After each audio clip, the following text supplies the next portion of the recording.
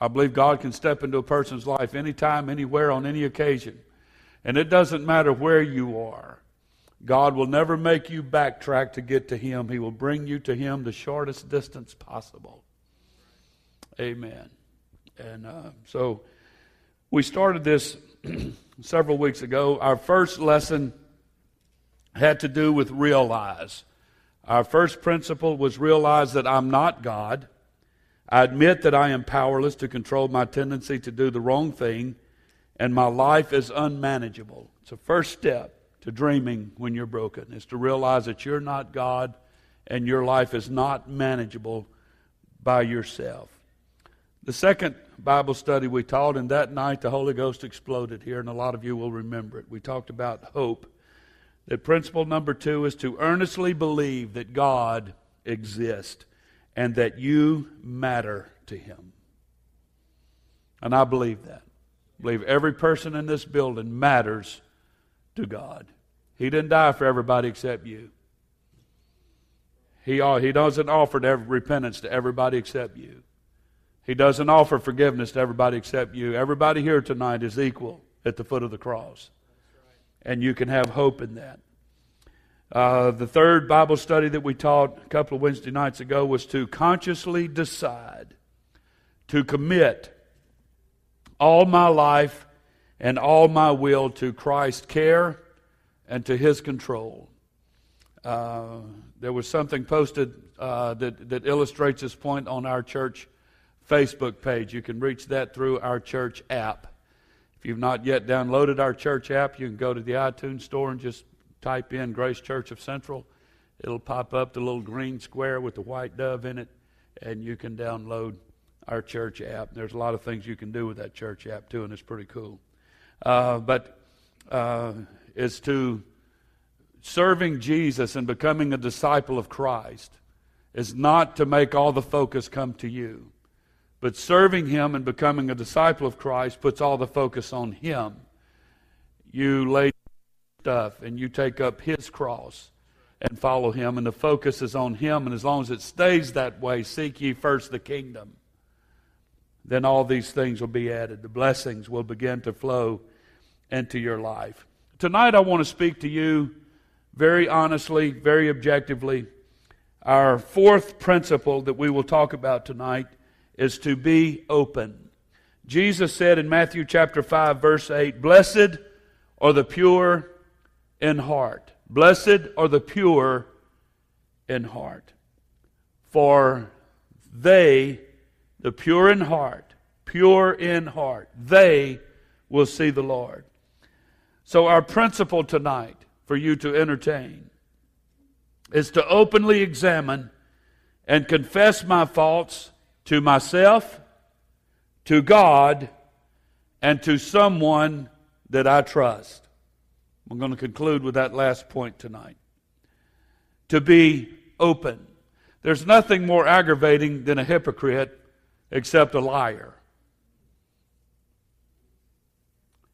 There's no point in pretending to be something you're not. And what's even worse is when you lie about it. Trying to play some kind of a mind game with God is not going to work. He is a discerner of the intents of the heart. He knows what you're thinking. You're not going to hide anything from Him. The psalmist said in Psalm 32 and verse 1, "Blessed is he whose transgression is forgiven, whose sin is covered." And that would be, of course, a blood covering, covered by the blood of Christ, spiritually speaking. So we've been looking at how to handle hurts. We've been talking about how to handle habits, hang-ups, these things that are such a distraction in our lives, even after we become a Christian. We've been talking about that. So to rehearse just again briefly, we have to realize that I'm not God, and I can't control my own life by myself without His help. That's the reality step. And then to earnestly believe that God exists and has power to help me is the hope step. And then to consciously decide to commit my life to His control is the commitment step. Tonight is to be open, to examine, and to confess my faults to myself and to God, and that is the house cleaning step. It's a purifying step. This step has to do with cleaning up the past, letting go of guilt, and gaining a clear conscience and learning to live guilt-free from this moment on. And I know for some that may be a little bit of a mountain to climb, but I say it's doable. I can do all things through Christ who strengthens me. Amen. So why is this a part of being able to come to God and to start dreaming again and what have you? It's because guilt keeps us stuck in the past, keeps us from growing, and keeps us from becoming all that God wants us to be. So if you're going to learn how to really enjoy life, you're going to have to learn how to let go of guilt. Somebody said one time about being stuck in the past, they said that you're really not stuck, you're just positioned. You've been positioned for God to do something mighty in your life, and I believe that, and everybody say amen. But would you agree with me tonight that none of us is faultless? Andre Crouch wrote a song and said he looked beyond my faults and saw my needs. And I believe that. Somebody thought he wrote he looked beyond my socks and saw my knees. But that's not what he said. We've all sinned. We've all made mistakes. So we all have regrets. And we all should have some degree of remorse. We all sometimes wish we could go back, turn back the clock, and do things differently. So we feel guilty about things, and we carry things around with us, and sometimes we do it consciously, and sometimes we do it unconsciously. We don't even realize we're doing it. The Bible said, the writer of Hebrews said, to lay aside every weight and sin that does so easily beset us, and guilt and faults and failures is some of those weights that we repent of all the time and we feel guilty about all the time. I remind you again, I said it Sunday, that there is therefore now no condemnation to those who are in Christ Jesus. We need to understand that, wrap our head around that. We've all made mistakes, and we all have our faults, and some of them are public, most of them are private, and would to God that nobody ever finds out. But God knows. But God don't judge. He brings us through kindness, through His love, as the praise team sang Sunday. He brings us to repentance through His kindness. We need to understand that. There's a lot of ways we react in life that are caused by unconscious guilt and things that we feel bad about, and we may even not be aware of. You may deny or even try to repress guilt. You may excuse or rationalize the guilt. You may even blame other people for your guilt, but you still feel the effects of it. And that's what I'm here to address tonight. Nobody can go back and change anything, but we can determine our own course of action as to how we're going to think of it, how we're going to handle it, and what we're going to do about it. Everybody say it, amen. So if you're really going to recover from the hurts, the habits, the hang-ups in your life, you've got to learn how to let go of the guilt and to live with a clear conscience. A clear conscience. Psychologists tell us that we can't get rid of our guilt, that we just have to learn to live with it. So because of that, people learn to rationalize their guilt. They say, when I rationalize my mistakes and sins, my mind says it's okay, while my heart says it's wrong. And somehow the heart always wins, and the heart don't always keep quiet. I want to stop just for a moment in passing, and I touch on this periodically, especially on Wednesday night. But growing up in life can be cruel. Life can have no mercy sometimes. Life can be so unfair.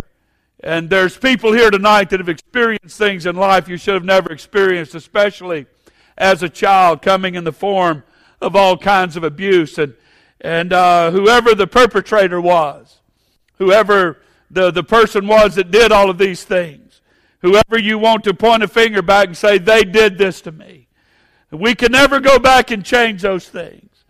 But I know a God tonight that can make a man brand new. The Bible said when you're born again, you're a new creature in Christ Jesus. Behold, old things are passed away, and behold, all things become new. And we need to get our head around that and put our faith and confidence in a new birth experience. Jesus gives you the opportunity to be born again. Hallelujah. Yes, He does. You can literally start over. So the good news is that the Bible tells us how to do what psychology tells us we can't do. And that is to get our heart to accept the kindness of God, the cleansing of God, the washing of God, so that the guilt, the things that's happened in our past, can ultimately go away. Where I am talking tonight potentially to people who may not have received the baptism of the Holy Ghost, or people that have not yet been baptized in Jesus' name for the remission of sin. A lot of this would be applicable, but it's also applicable to a lot of us that have. Because what happened in that watery grave when we were baptized in Jesus' name still lingers on the inside of us. What Jesus washed away, we keep it lingering and hanging around with us. The Bible said in Matthew chapter 5 verse 8, and this is oftentimes why revelation doesn't come to us. This is oftentimes why greater understanding doesn't come to us. This is oftentimes why we can't accept the answers to prayer. The Bible said, blessed are the pure in heart, for they shall see God. There has to be an element of purity. Not only that God knows we're pure, but that we know we're pure. It has to be in our head. It's that spirit of infirmity I preached Sunday morning. We have to understand that. We get things lodged in our head, and we pray and pray and pray, and things don't come into our lives like we want them to, and it doesn't seem like God is even answering any of our prayers, and there's no blessings, and things just don't happen like they're supposed to. It could be because God has forgiven us, and in the mind of God and in the heart of God, we're pure and cleansed and free from sin, but we've never accepted that.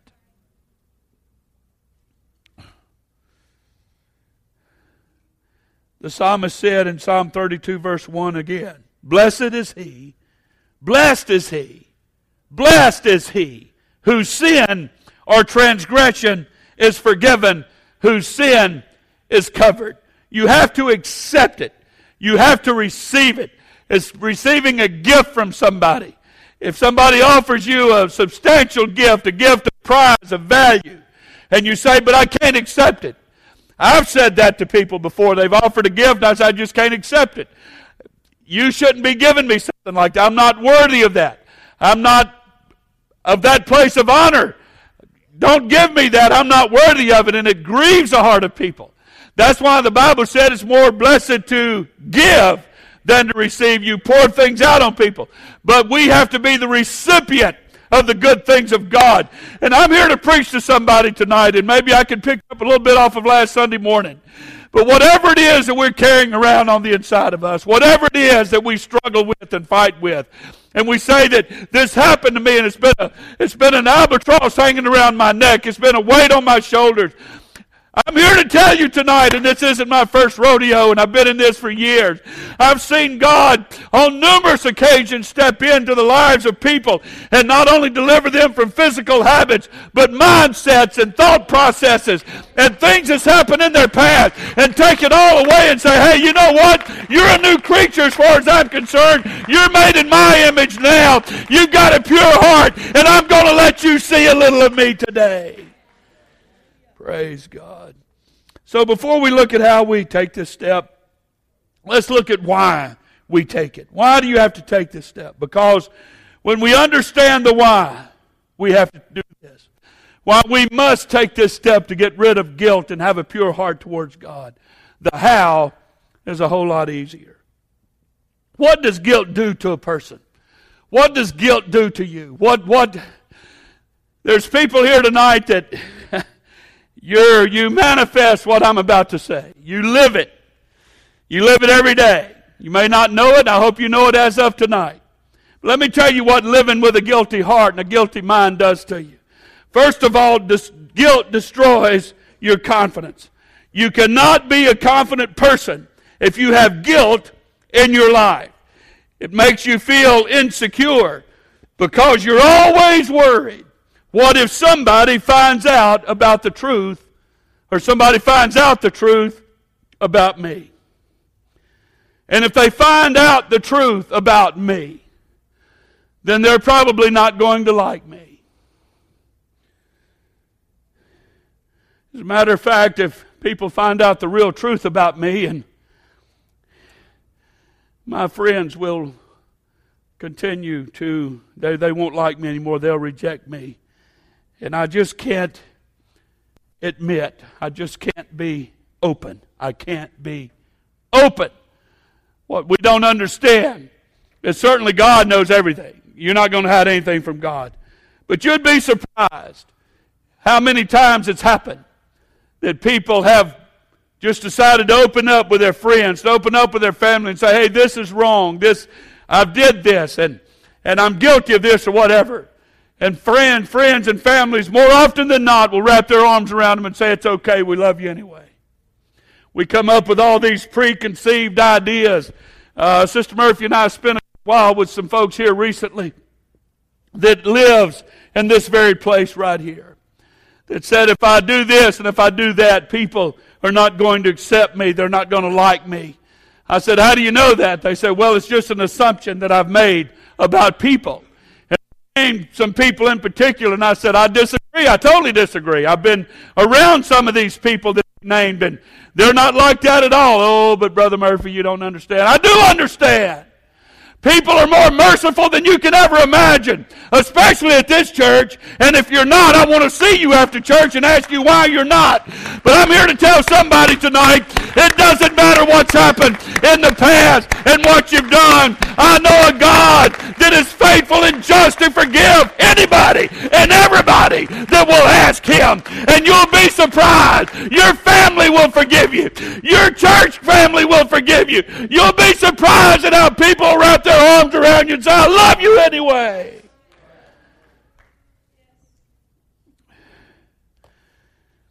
Destroys your confidence. Many years ago, Sir Arthur Conan Doyle, writer of Sherlock Holmes, the Sherlock Holmes novels, played a prank on 5 very prominent men in England. He sent an anonymous note to each of them which simply said, now this is a pretty cruel and harsh prank, but he sent an anonymous note that said, all is found out, flee at once. That's all it said. Sent it to 5 very prominent men in England. All is found out, flee at once. It was a joke. I really don't think it's really that funny, but apparently the writer of Sherlock Holmes had a very demented sense of humor. Within 24 hours, all 5 men had left the country. They didn't just move out of town, man. They evacuated the whole country. Well, then somebody has to write another anonymous note and says, I'm just kidding, y'all come back. I don't know what happened after that. But guilt robs you of confidence. It's like a cloud hanging over your head, and you're thinking, I just can't get on with my life because I'm afraid somebody is going to find out that skeleton in my closet, that deep, dark secret that no one else knows about. Guilt carries a heavy weight, and it robs you of your confidence. Everybody say amen. People can feel guilty over a divorce, especially around their children. Children can feel guilty about doing things that they knew their parents approve of, and they never want to come clean. And it's on and on. You can take that and just go in a number of different directions with it. But it can be a very detrimental thing to a person, especially when you're in pursuit of God and you misunderstand and you miscalculate the measure of God's mercy and kindness. And you miscalculate and mismeasure the mercy and kindness of God's people. I know somebody, and I want to be very careful and delicate here, but somebody that, a very good friend, good friend, was caught in a public arena of just a very tragic transgression. And the person wanted to leave the area, much like the men in England. I'm out of here. And every door he tried to evacuate the area never would work out. Finally, just prayed and sobbed and prayed and sobbed, prayed and sobbed. And said God just spoke to him as plain as day. You're not going anywhere. I want to show you my mercy. And I want to show you the mercy of my people. That happened, I don't know how many years ago. It's been a long time ago, and that person's still here, still living for God, loved, treated kindly, what have you. Trying to be very careful. But still lives with a measure of guilt over things that's happened in the past. But I can tell you that God has far more done His part, and God's people has far more done their part.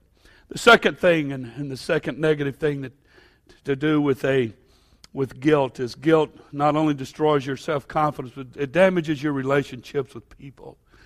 Guilt causes you to respond to people in the wrong way. You can't be you.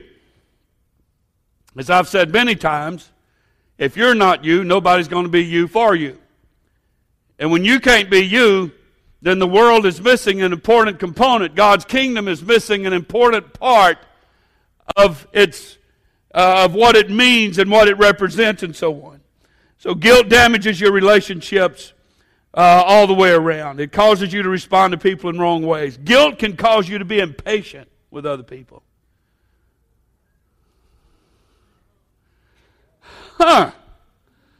Maybe that's my problem. I don't know if it applies to people, though, when you're driving. I think it's a different level of relationship.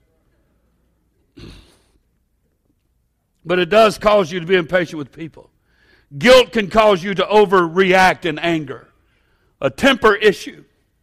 You live so on edge, if you will. You have such a short fuse. Guilt can cause you to overreact much and more anger that's necessary. Anger can cause you to indulge people. Anger can cause you to avoid commitment in relationship.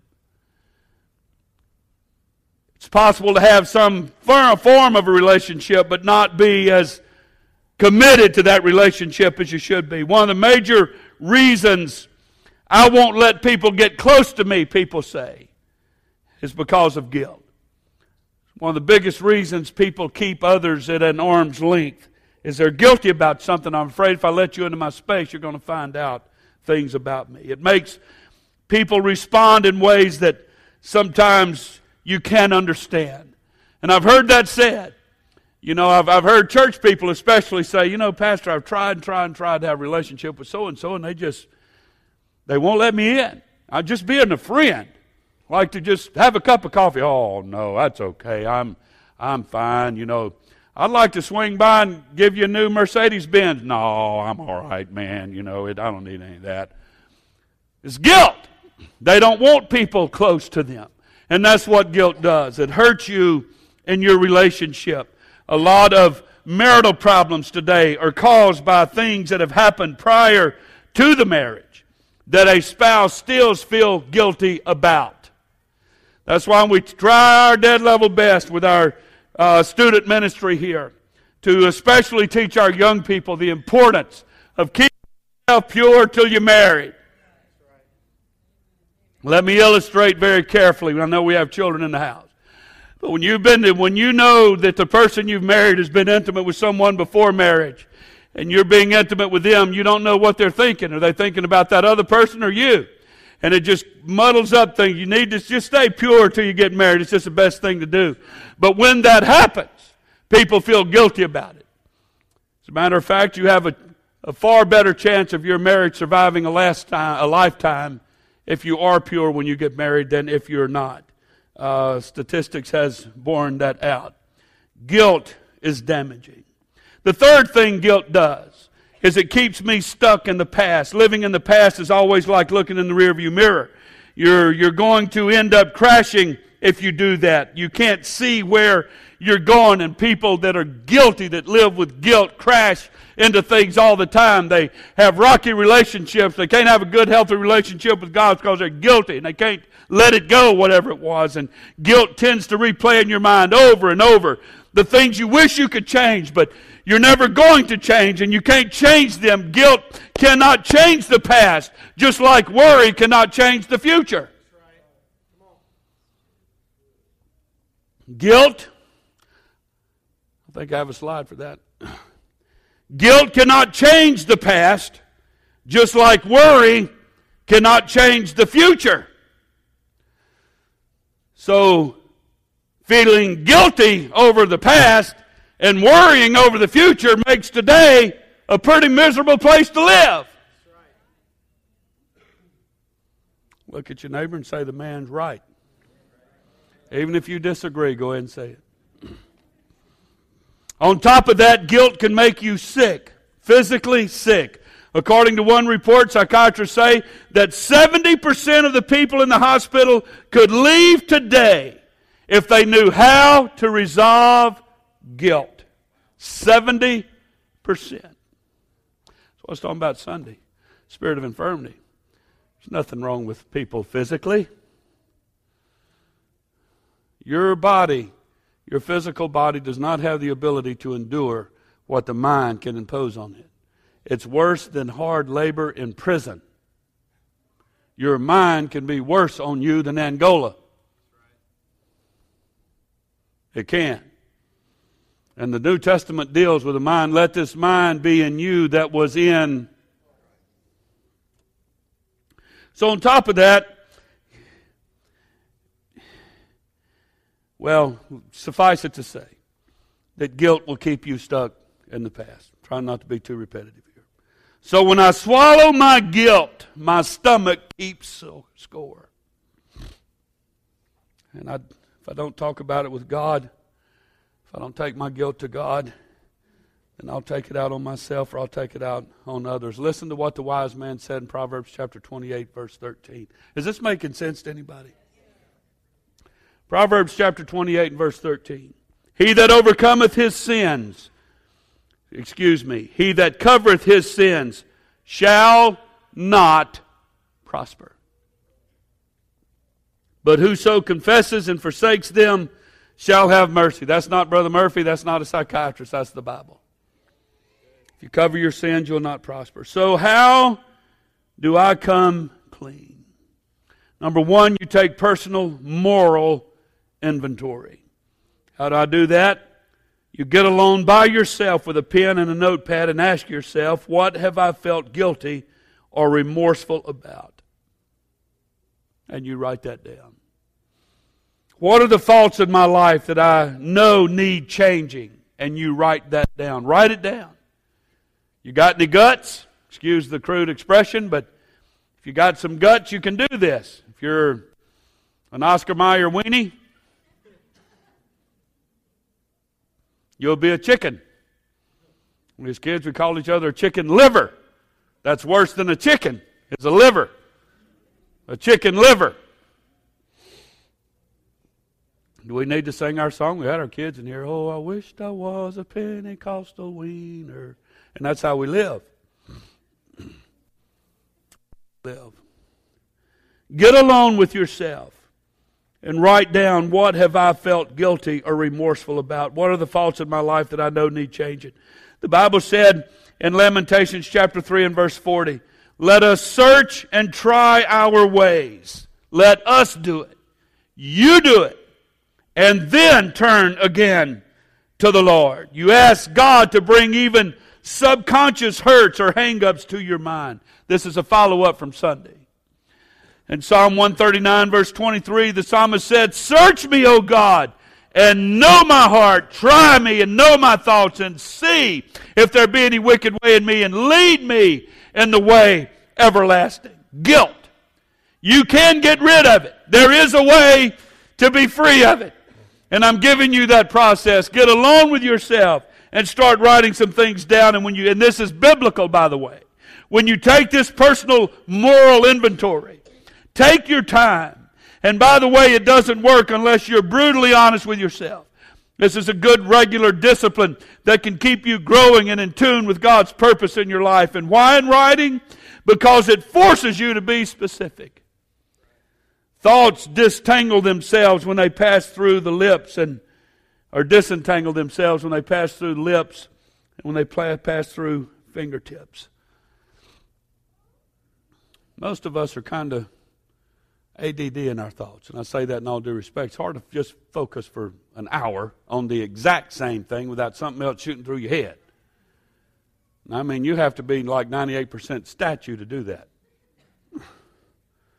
Just think on a thing for 30 minutes without anything else coming through your brain. If you can do that, you're a disciplined individual. And if I ask for a show of hands, there'd be at least one here tonight that says you can do that. I'm not going to ask a show of hands. If you raise your hand, I wouldn't believe you. So why write it down? Because it forces you to be specific. Thoughts disentangle themselves when they pass through lips and the fingertips. It's important that we do that. Put it in writing. And even sometimes then it'll still be pretty vague. But notice, you can write down the person. Who is the object of my resentment or fear? Who is that person or what is that thing that's causing me this guilt problem? And then you write down the cause. What specific action did that person take to hurt me? Write it down. It's going to be very hurtful, and you'll probably be looking through tears when you do it. Especially when it's one of your parents, or even both of them. Or it's a sibling, or it's a spouse, or it's your best friend. But write it down anyway. Who did this to me? And what exactly did they do? Number 3, you write down the effect. How did that situation affect me? How has it affected me since it's happened? Write down the damage. What damage did that action do to me? What did it do to my instincts? And then your part of that is, what part of the resentment am I responsible for?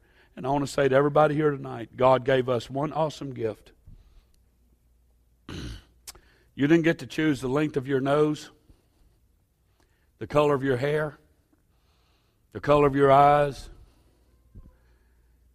You men, we didn't get to choose that perfect physique that says the beach is that way.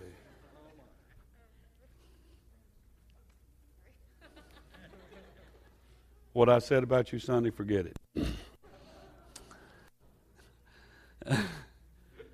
We don't get to choose that. We don't get to choose none of that. There's people here tonight, I wish you could have had some choice in those matters.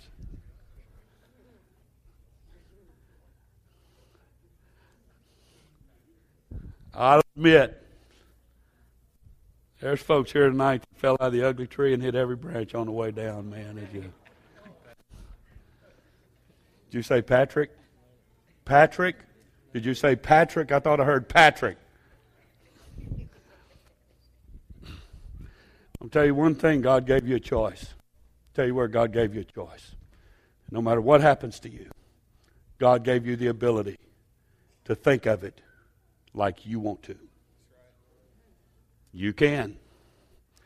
There's a sweet lady here tonight, and Sister Murphy and I love her to death. If you've not met Sister Joyce Lawrence, your life isn't complete.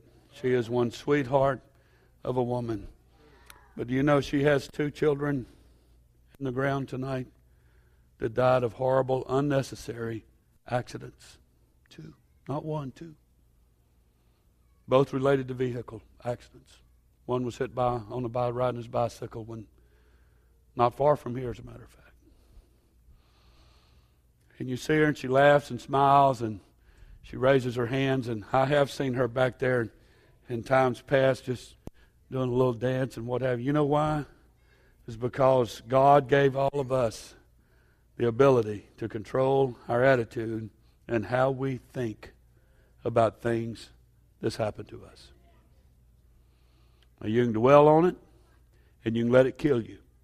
Or, with the help of God, and I say this in all due respect, with the help of God and the help of family, church group, and what have you, you can move right on past, and you can recover, you can start growing again, you can be healthy again, you can smile again. None of these things, and dear God, I think about you all the time. I don't know how you do it. One Sunday when we were in Baker, she wrote a letter as though it was from her sons in heaven and wishing her a happy Mother's Day. Read it publicly. There wasn't a dry eye in the place but hers. I don't know how she did that. To this day, I don't know how she did that. But God gave you the ability to choose your attitude and your perspective on anything that's happened in your life. It's the power of the brain. It is. And I've not been through some things nearly. I referenced Brother Nixon here Sunday. I think about that all the time. Sister Murphy and I talk about it frequently. The man spent how long in Korea? 13 months. On the front line, brutal. Won't go any more detail than that. But the man, however long ago that's been, since the 50s, I think, has still functioned with a family, raised 5 kids, retired, worked a job. There was a time when it almost got the best of him, but with the help of God and an excellent wife, an awesome wife that stood by him, family, and a church group, he came through it. When Paul said, I can do all things through Christ, he didn't just mean easy things. He meant all things. One of the greatest gifts that God has given every person in this room is you get to choose on how you think about what happened to you. You can choose to be angry. You can choose to be guilty. You can choose to be get revenge. Or you can choose to forgive.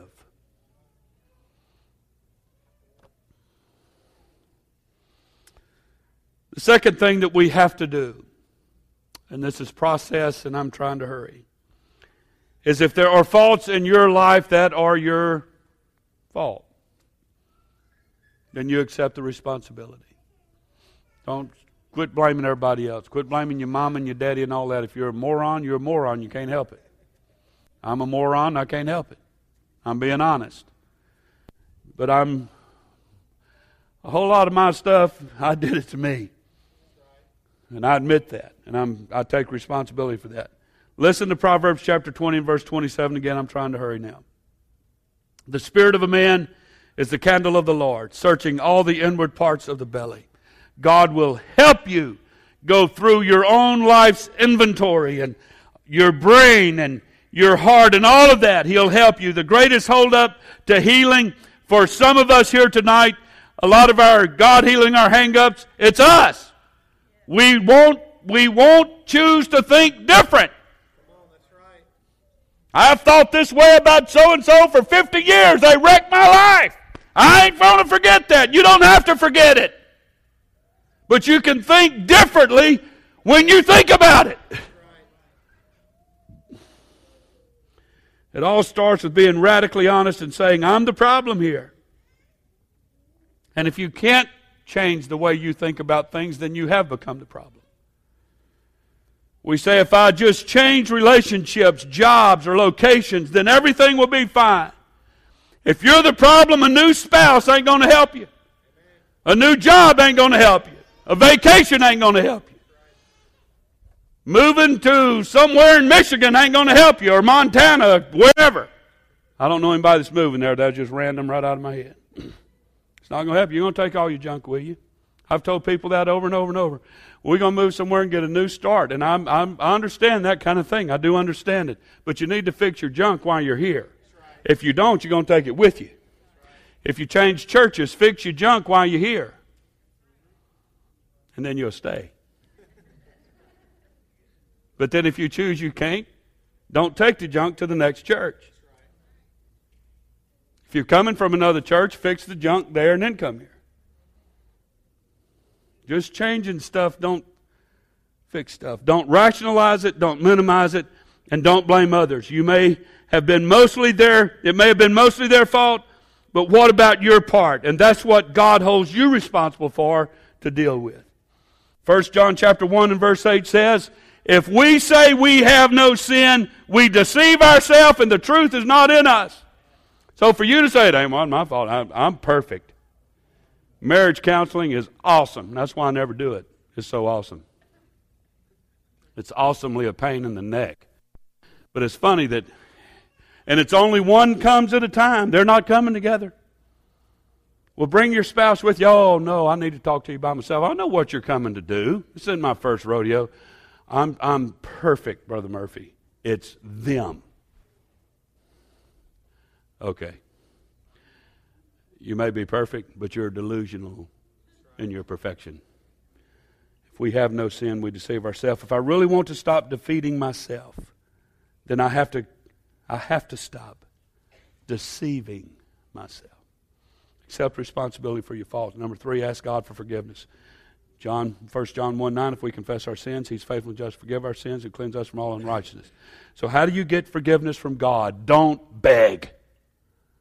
You don't have to beg God for forgiveness. You don't bargain with God and say, God, I promise. God, I promise I'll give you the world. He already owns it. There's really no promises you can make to God outside of your life. He owns everything else. Don't bribe. God, I'll be the next foreign missionary to wherever. Just forgive me. You don't bribe, you don't beg, you don't bargain, you don't bribe, you just believe. It's easier to believe than beg. It's easier to believe than bargain, and it's easier to believe than bribe. The word admit is a compound Greek word in the Scripture. But it comes from a couple of different words meaning same and meaning word. So to admit or confess means to speak the same thing about your sin as God says about it. So if God calls your last lie a sin, then you need to call that last lie a sin and not try to justify it. Well, God, you have to understand, I lied because. And God, I'll never lie again if you will do da-da-da. That's not how this works. What's that old saying? Call it like it is. I'm not going to use the illustration I was going to, but you have to be honest. You have to be honest. And with God, you might as well be, because He knows anyway. Everybody say amen. I'm trying to hurry. So to admit and to confess means you speak the same thing about your sin as God says about it. So just give up and go ahead and agree with God when it comes to sin, because He's always right anyway. The basis for forgiveness is that God is utterly reliable. When it comes to forgiveness, God is utterly reliable because it's His nature.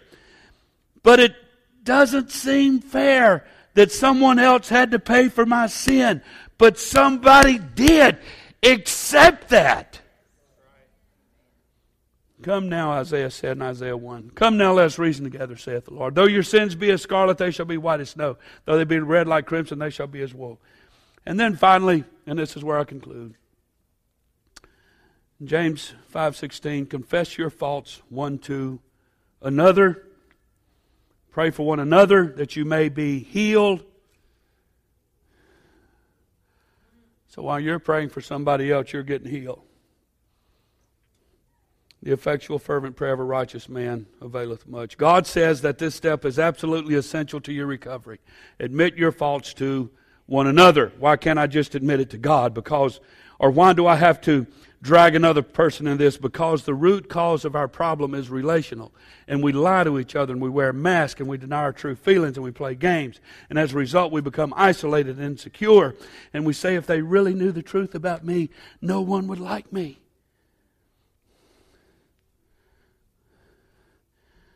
To most people, as I said a little while ago, you're only as sick as your secrets. And revealing your feelings is the beginning of healing. And when you risk honesty, suddenly a feeling of freedom comes into your life. When you risk honesty, there's a feeling of freedom that comes into your life, and you realize that everybody has problems, and often they have the same ones you do, and you don't need more than one. But you do need at least one person in life that you can totally be honest with. Let me tell you what I do in counseling, depending on the nature of it, particularly marriage counseling, of people that attend church. First and foremost, I'm not a counselor. Secondly, if you go on and get a divorce, don't subpoena me to come testify against the other guy that you heard confess all kind of stuff in counseling. Had somebody did that a year or so ago, and it took some legal maneuvering to get out of it. Besides that, there's a state law of Louisiana that protects ministers from having to divulge confidential information. And I will tell you that if I am subpoenaed and I have to go and somebody does that, I'm going to tell both sides of the story, not just the side you want told. So keep that in mind. I'm not going to tell a half-truth. Anyway. But what I do oftentimes in counseling, and I'll tell people that I'll go as far as I feel like I can go, as far as I'm comfortable in going in counseling. And if it goes beyond what I think can help, or if you need to divulge more than I need to know. Because you have to keep coming to church here. And I'd hate for you to have marriage counseling on Friday or any kind of counseling. Walk in here Sunday morning and look at me sitting up there in that chair and saying, "Dear God, I can't believe I told that man all that stuff. I have to go to another church." I don't want that to happen. So I will send you to someone that you can trust. We know some counselors and therapists around town, and you can go talk to them. You know what I found? I've asked people if they're comfortable to share with me what happened and how they're feeling and so on. If they're comfortable in doing it, you don't have to repeat anything or say anything that was said. Just tell me how you're doing. If they're comfortable, yeah. Well, what did he or she say talking about the counselor? And they'll stop and think for a minute and say, well, they really didn't say too much. You know what made you feel so good? It's just saying it to another human being. It's amazing at how healing that is. It's that old statement, you just get it off your chest. And you say it to someone that you can trust. That's biblical. The Bible said, confess your faults one to another. But it has to be someone you trust. Now, you're not going to go to the biggest gossip in church and just pour your heart out. If you want to do that, you can go to Woody Jenkins for Central City News, and you can go to Dave Freno at Central Speaks and just go ahead and tell them. And they'll put it on front line. That's what's going to happen anyway. Remember old brother Marvin Hicks. Anybody remember old brother Marvin Hicks? Camp meeting speaker from way back. He said he told a lady in this church one time that she was a gossip. And he said, I'll go downtown, and this has been years and years and years ago in Pentecost, but I'll buy you a color television and put it in your home if you'll take your telephone out. I understand the reasoning. I'd rather her watch TV than run her mouth all week long. Make his life a whole lot easier anyway.